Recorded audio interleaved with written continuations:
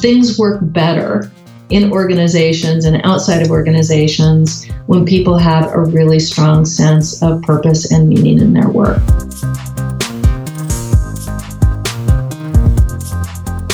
Why is it that people who are employed full-time are going outside the boundaries of the organization and participating in these open innovation platforms in order to fulfill that desire to learn?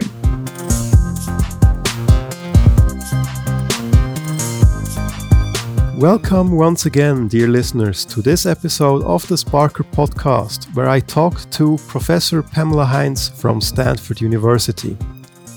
Pam is an expert on the future of work and co-director of the Center on Work, Technology and Organization at Stanford. As you heard, this show was recorded over the internet because Pam and I did not find the time to meet while I was in Silicon Valley. Also, this conversation dates back to 2017 and was one of my first ever podcast recordings. Therefore, please bear with me on this one, even if the audio quality is not the best. Pam is definitely worth it, and dare I say, the conversation aged quite well.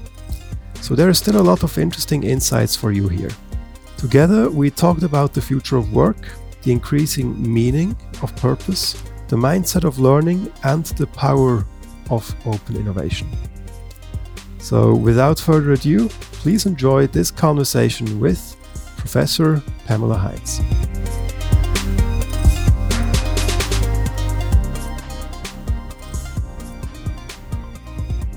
Welcome, Pam, to the Sparker podcast. It's a pleasure to have you with us, and I'm very much looking forward to hear your thoughts and your insights on the future of work, which is our today's topics in this podcast episode. And just to start off, I would like to learn from you personally, why do you care about the future of work? What does it mean to you? Yeah. Thank you, Christian. It's great to be here. I think there are a number of different reasons why this is particularly interesting to me. I think at a high level, most of us spend most of our time at work. And right now, with pretty dramatic changes in technology and the changes that are happening at a very rapid pace, we can expect that work is going to be different for most people, and that change is going to be coming pretty quickly. So to me, it's really important to be able to anticipate and think about what those changes are likely to be so that we can prepare in the best possible ways. I don't believe that advances in technology necessarily are problematic. I think there are opportunities there, but it requires that we think about the human aspect of those technologies and those potential changes and get ahead of it so that we are driving those changes rather than having the technology drive them. Yeah, sounds excellent. It's like the perfect outline for this conversation. I would like to get all in these aspects that you've just mentioned. I would like to start with asking you, how would you actually define work? What is that to you? What does it mean to you? And how do you believe will the idea or the concept of work change over time? Mm-hmm. And I guess with that, we will lead into those trends and shifts that we are observing at the moment. Mm-hmm. So can you tell us a little bit about how you look at work and how it's going to change? Yeah. So, when I think about work in the context of the research that we do, I think about basically how people spend, their days or their, evenings or nights, depending upon what shift they're working, but how they make a living. Typically, I think of work in terms of the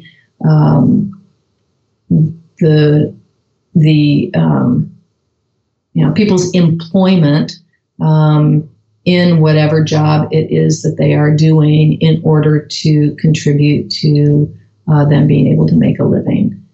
So I really think of it as, that those, 8, 10, 12, however many hours people go to invest in this contribution. Mm-hmm.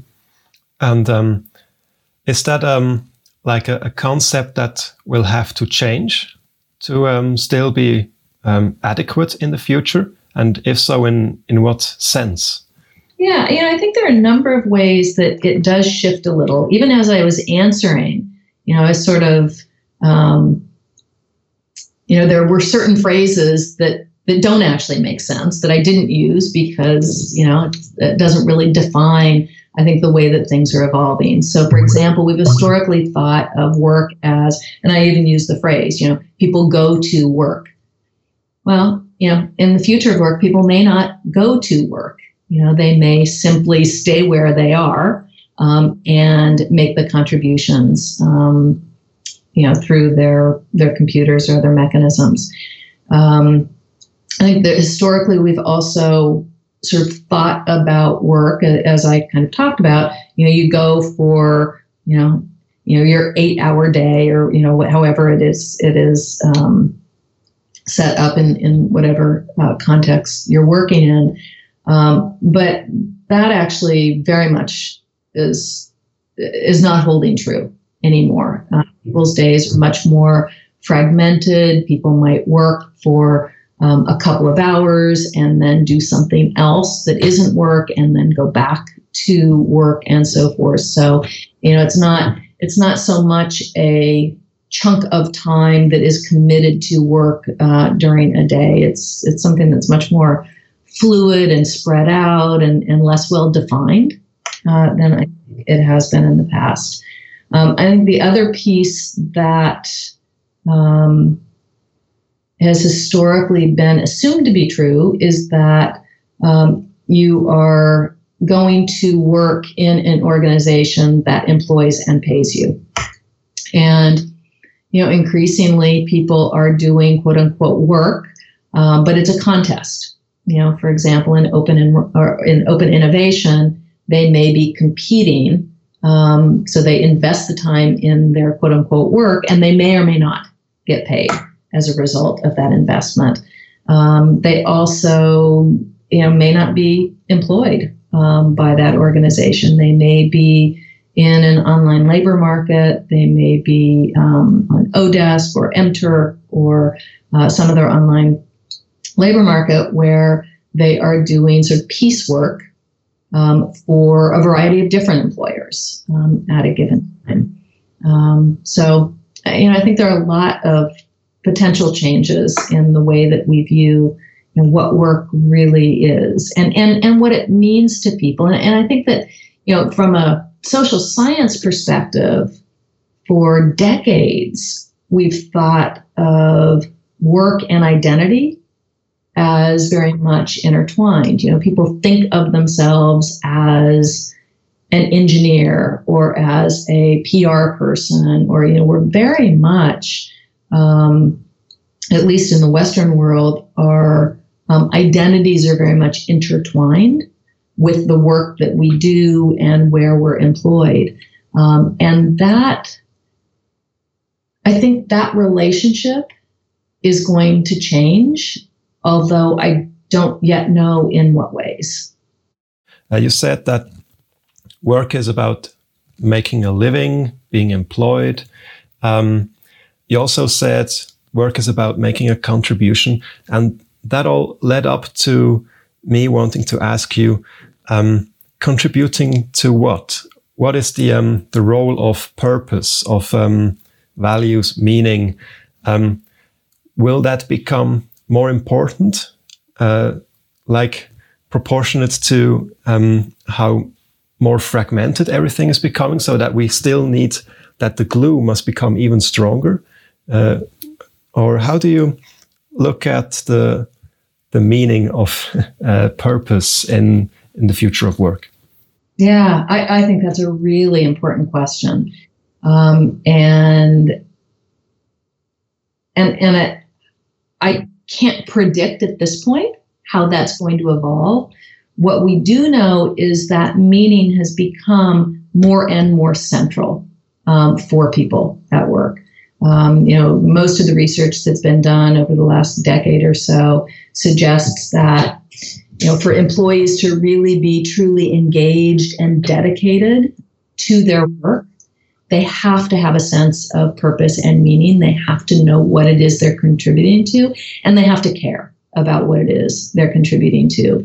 So I think we're seeing an increase in the expectation that people will have that sense of meaning in their work.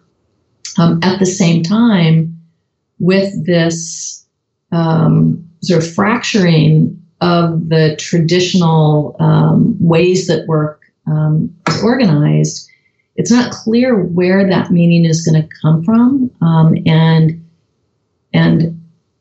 and who's responsible for ensuring that meaning is there. And I think oftentimes meaning is derived from doing things collaboratively, doing things together with groups of people in order to accomplish something that is more significant and of higher impact.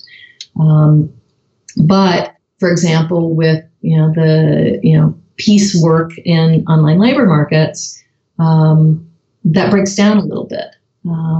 So it's and also when organizations become, so that as the boundaries of organizations become much more fluid, and people potentially identify less with an organization as their employer, I think that sense of meaning or purpose also shifts a little bit. But at this point, that's something that needs to be examined more closely. And I think we're kind of at the relatively early stages of all of this happening. So, we don't know the effects yet. Mm-hmm. So you've been asking very interesting questions, and I'm happy to get back to them a bit later in our conversations, because we jumped right into it, and we haven't yet talked about the actual driving forces that change it all. So what comes to my mind could be globalization, or of course technology. You already mentioned it. It's developing very quickly. Change is coming very rapidly. So what are the driving forces that you see at work that shape our future? Yeah.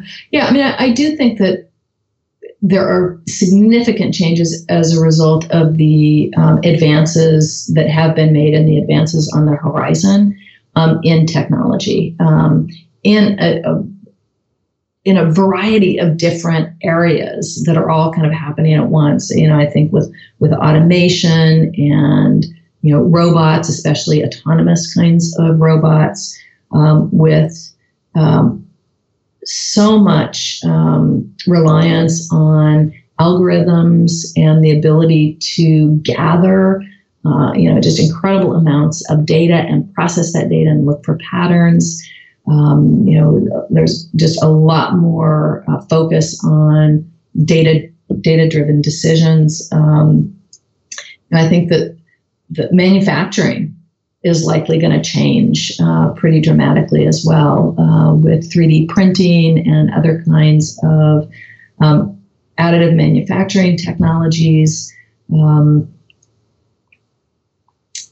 The current factories that are so heavily reliant on, tooling and production of single parts for an extended period of time. I think that is likely to change, at least in some industries. Globalization is also a big factor, and it's certainly a big factor in the kinds of things that I look at.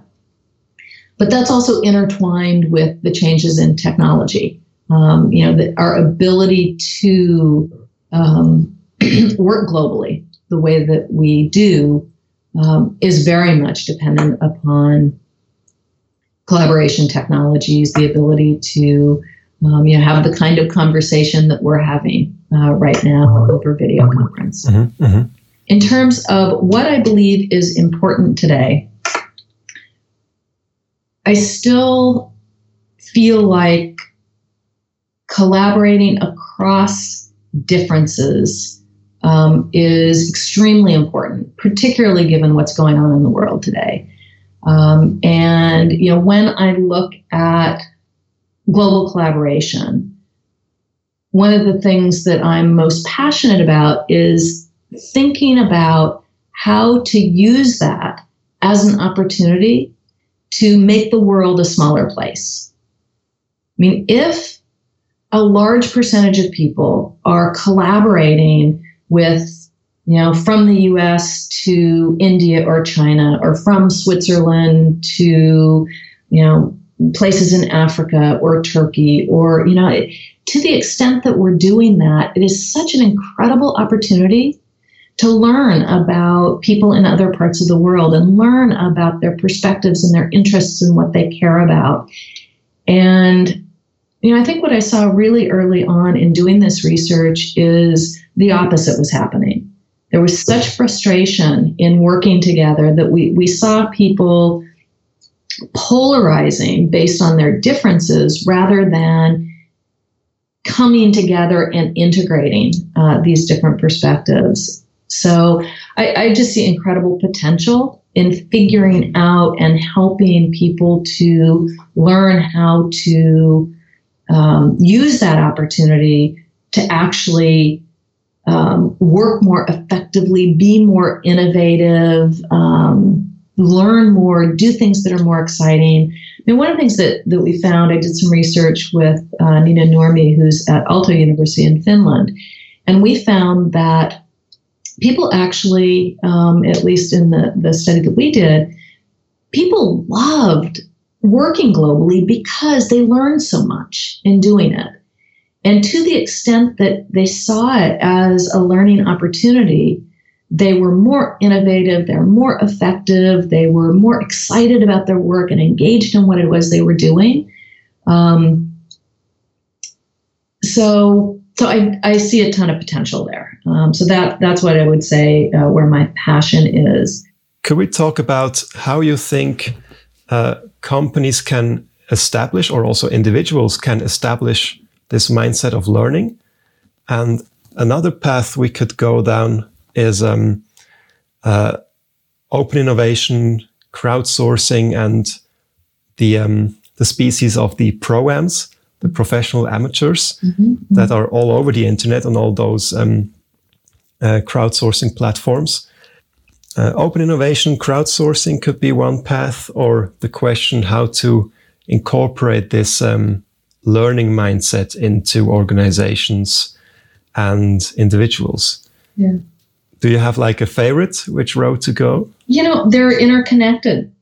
So we can start with mindset of learning, and that'll go right into open innovation, because I think they're highly connected. So in terms of a mindset of learning,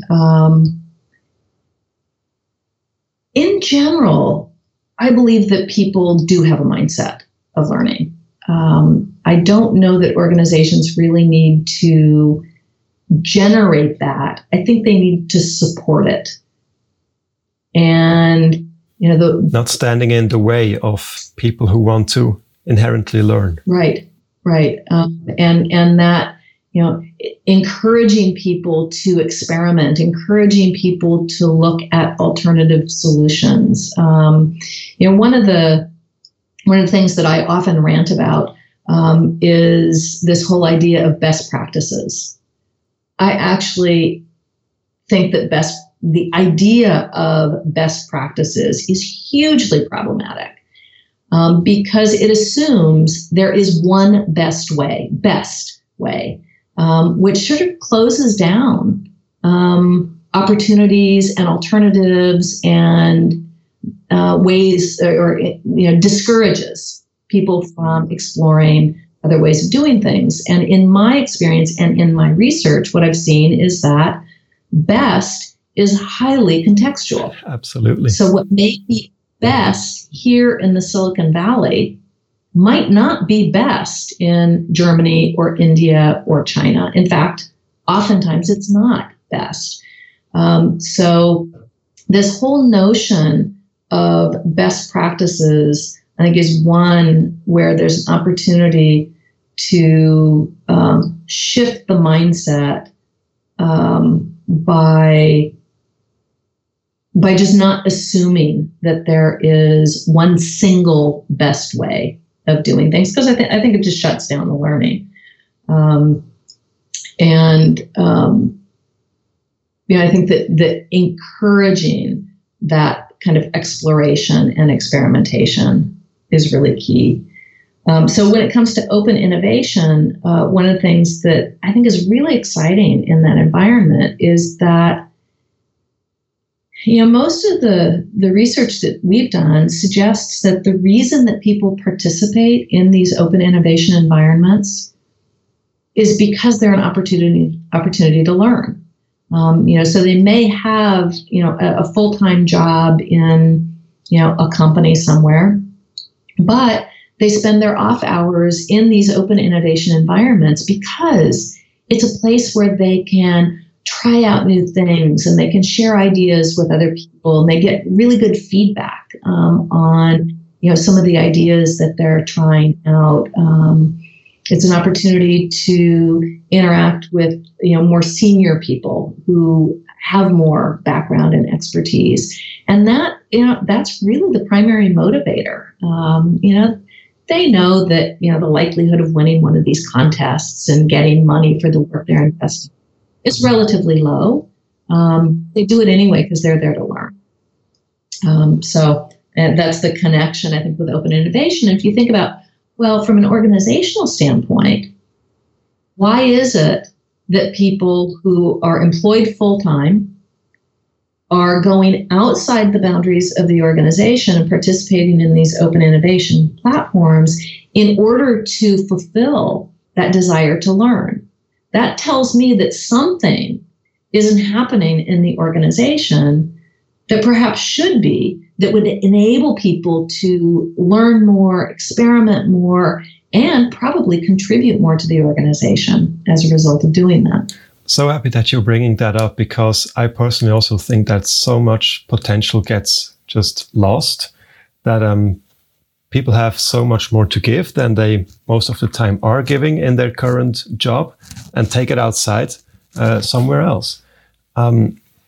What could organizations, companies do to change that situation so that employees are enthusiastic about donating that potential to the company instead of a private project?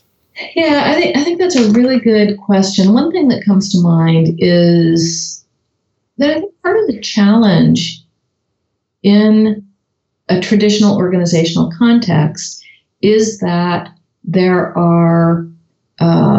is structure imposed. People have, a particular job to do. They have particular deliverables, and everything works because each cog in the wheel, if you will, or cog in the machine, contributes its particular, it has a particular role to play. And I contrast that to, for example, a startup organization where the roles are much, much less defined, and basically people are able to step in and encouraged to step in whenever they see a need a need that they could work on. The challenge, and I think the unanswered question at this point, is how do you scale that so that you can have a large organization that's still efficient and effective? Even startups, as they grow, have to begin to impose these structures, which then limits, to some extent, individual autonomy. Some organizations deal with this by, for example, Google has a certain percentage of time that you can contribute to, anything else that you want to do in the company. And that's really encouraged and supported. And it's a way to enable people to work on other things. I think the challenge in a lot of companies with a policy like that, though, at least in the US, people are working such long hours on the projects that they are responsible for, that additional 20% or 10% or whatever it is, it might not really be realistic if you're already working a 60-hour week. So I think there's real potential in things like that, though, to carve out time and opportunity for people to do other things that are outside the more confining structure.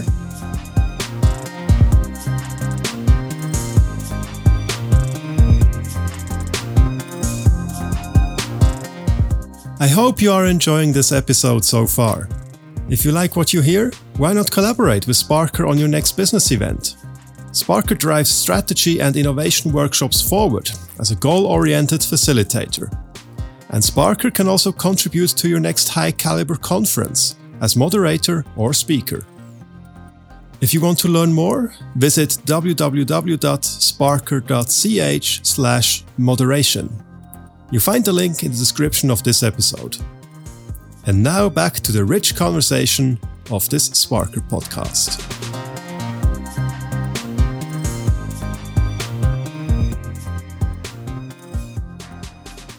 On the one hand, we have the importance of exploration, trying out different things, being open to different approaches and everything. And on the other hand, we are, I believe, moving towards a world which is becoming increasingly data-driven, and to such an extent that also decisions are made by algorithms, by data. And I think in a pretty soon point in time, it will be really hard to overthrow a decision that an algorithm has made for us, which kills all those open playing field for exploration and experiments. And do you see that as well, or do you have a different take on that? I think it's a really interesting idea. I haven't seen it yet, but I think it makes sense to be concerned about it. One of the sort of paradoxes that I see with the data-driven environment is that there was a sort of a wave, maybe a decade ago, toward evidence-driven management or evidence-driven decisions.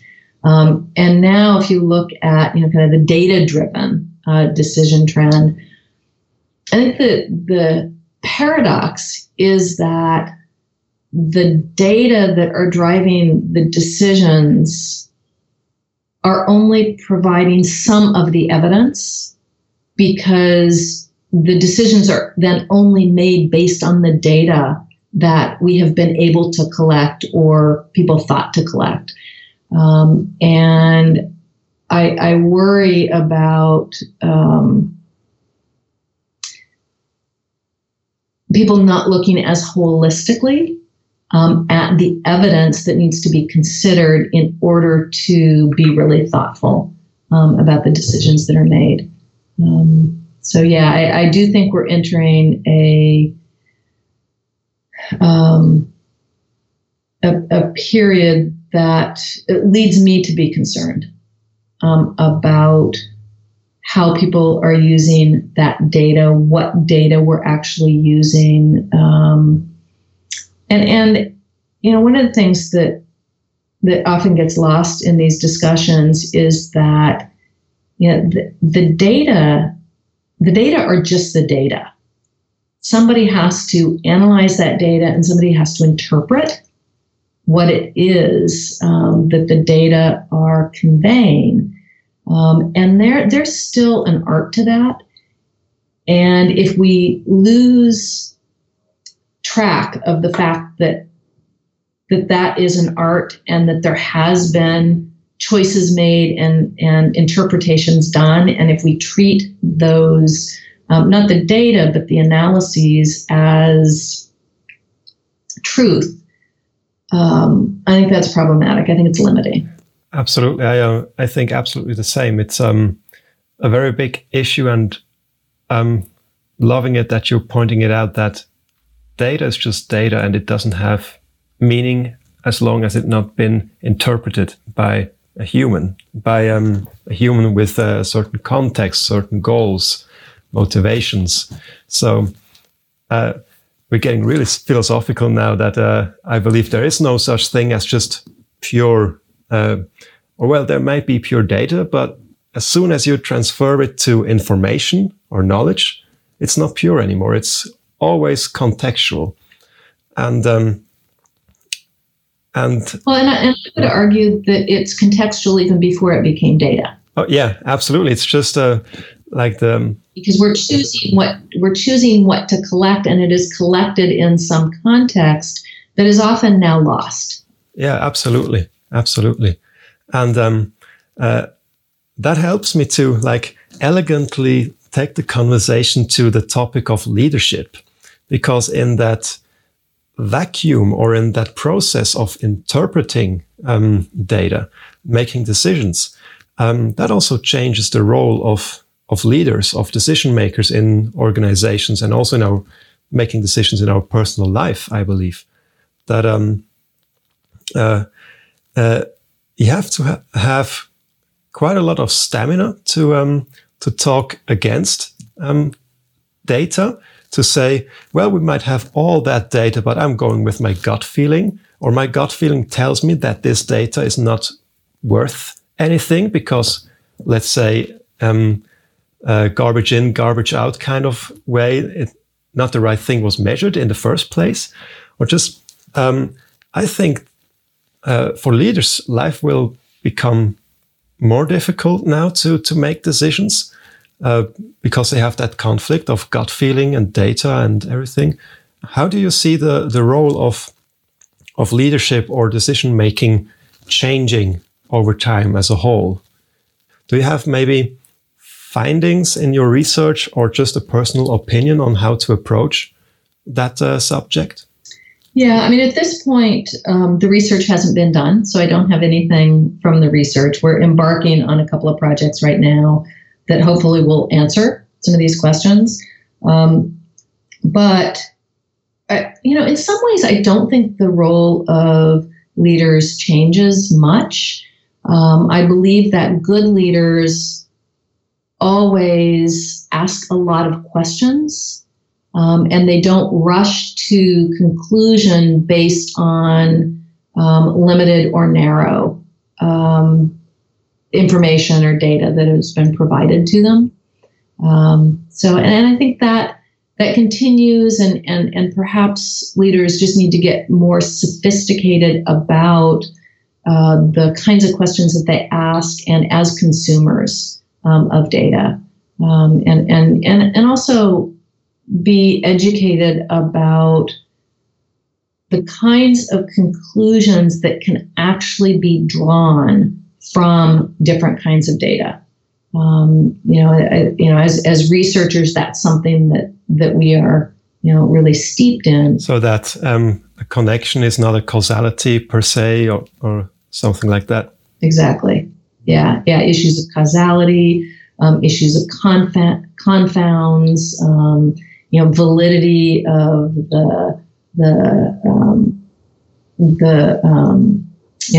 are they actually measuring what they think they're measuring? There are a lot of issues with just the integrity of the data and the analysis and the conclusions that can legitimately be drawn.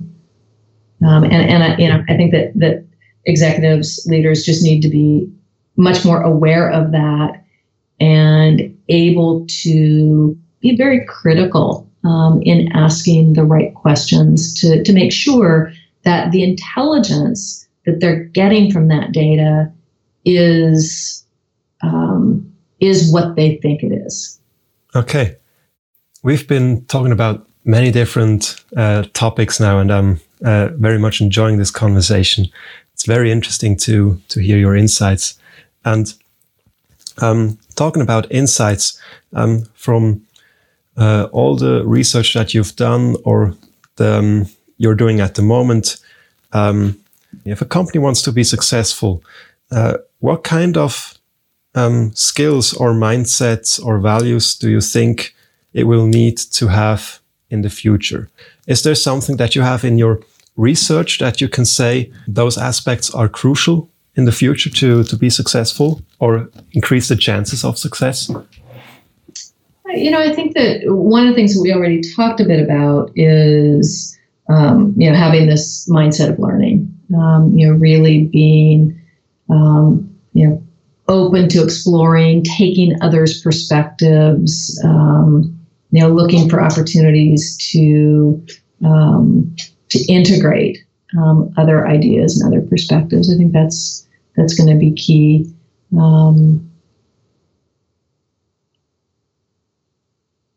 And then, I think the other thing that, I would really wish for is that as we develop these new technologies, we not take purely a technical or technological perspective, but really think about how we can design these technologies to integrate better with people and support them in the goals that they're trying to achieve, rather than undermine them. And I think that makes for more successful technology, and also a better experience for people at work. Yeah, sure. And we all talked about the art of questioning. What would be the important questions that an individual should ask him or herself to navigate through the future that is coming, or through all these changes that are coming? Do you have some silver bullets that help people in many different situations, how to navigate through the change that is coming? Yeah, I think that one question, so part of it is thinking about possibilities, and kind of opening the mind to possibilities rather than assuming that, there's more deterministic standpoint. If this technology comes in, then this will happen. And I think it's really useful and, frankly, a lot more fun to ask questions about what the possibilities are. What could we do with this technology? What are all of the possible ways that it could, support us in achieving the goals that we have? So, asking questions, about what if. What if we did this? What if we did that? And I think, having a kind of experimentation mindset, let's try this out. What would, how could we experiment with this to see whether or not this would actually, work for us or serve us better? Sure. And maybe as a final thought of yours or final chapter in this conversation, you said, what ifs? These are great questions to ask, exploring, being curious. Now I'm asking you, what kind of future do you wish for? What is your big what if? Yeah, I think that what I wish for, so I think a lot about collaboration.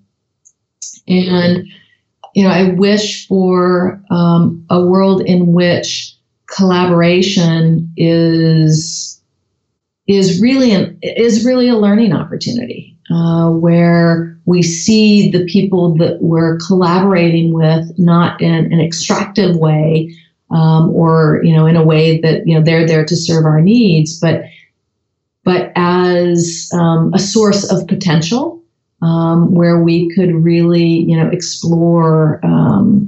explore that potential together and do better things together than I could alone, for example. And I think the other piece is meaning. I do think that the things work better in organizations and outside of organizations when people have a really strong sense of purpose and meaning in their work, when they are doing something that they know matters and that they care about.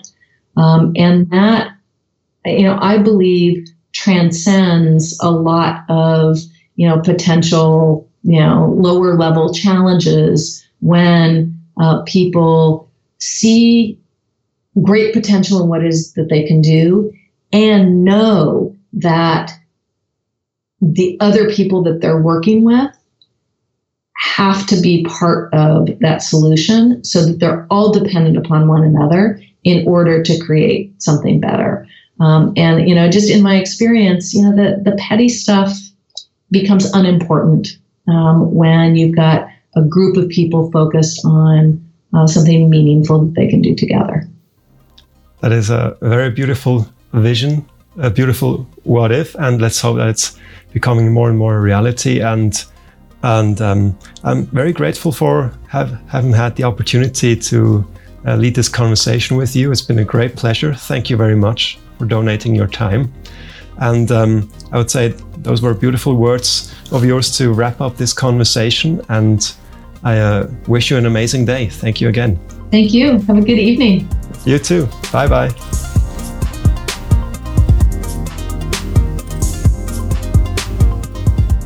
Thanks again to Pamela for sharing her insights. For more exciting conversations with leading minds in leadership, technology and innovation, please subscribe to the Sparker podcast on Apple Podcasts, Spotify, or wherever you get your favorite shows. I'm looking forward to welcome you back to another episode soon, where I'll, as always, uncover the mindsets, tactics, and insights of exceptional people. This is the Sparker Podcast, and it was a great pleasure having you with me this episode. I wish you a great day and talk to you soon.